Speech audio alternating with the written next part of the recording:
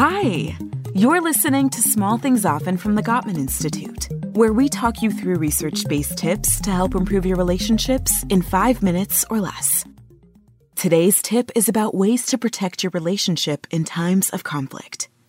The fact is that no matter how happy you and your partner may be, conflict will arise. It's inevitable.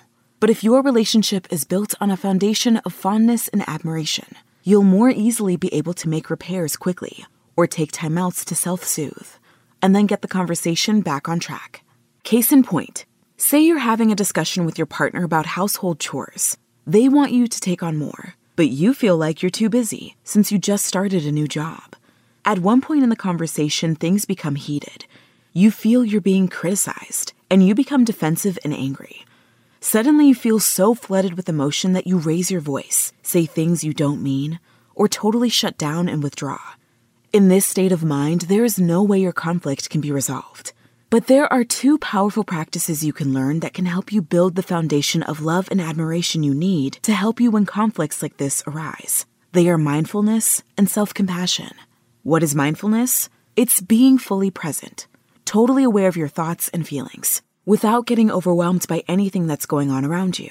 It's purposely paying attention without judgment. By consistently practicing mindful meditation, repeating a single word and gently bringing the mind back to the present moment when it wanders, you'll be able to more easily recognize your triggers and physical responses that happen during a conflict. You'll also now be fully aware when it's time to take a time out if a discussion gets heated, and then return to the conversation when you're both calmer. Over time, mindfulness will help you turn towards your partner with gratitude and a genuine interest in their thoughts and feelings. Even in the midst of a disagreement, your relationship will improve, and you'll be able to repair more quickly and easily. The second practice is self-compassion.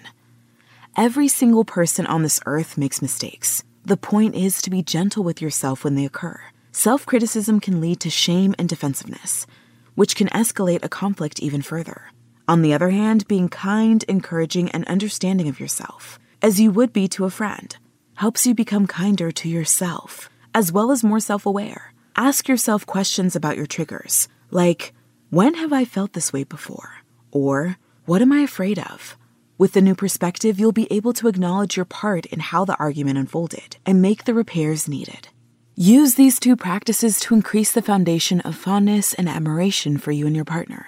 Then, when a conflict happens, you'll be able to have a conversation that's filled with curiosity and respect, instead of defensiveness and anger. And you both may find that the conflict brings you even closer together. Today's small thing.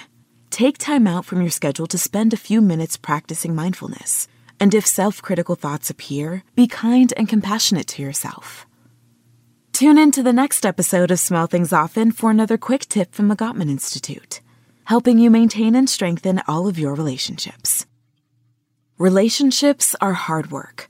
But did you know that love can be studied, and you can use research to improve your relationships right away? Like today? Sign up for Gottman Love Notes, a research-based monthly email newsletter featuring the latest and greatest from the Gottman Institute. You'll learn how to love others and yourself better than ever. Sign up today at Gottman.com/lovenotes.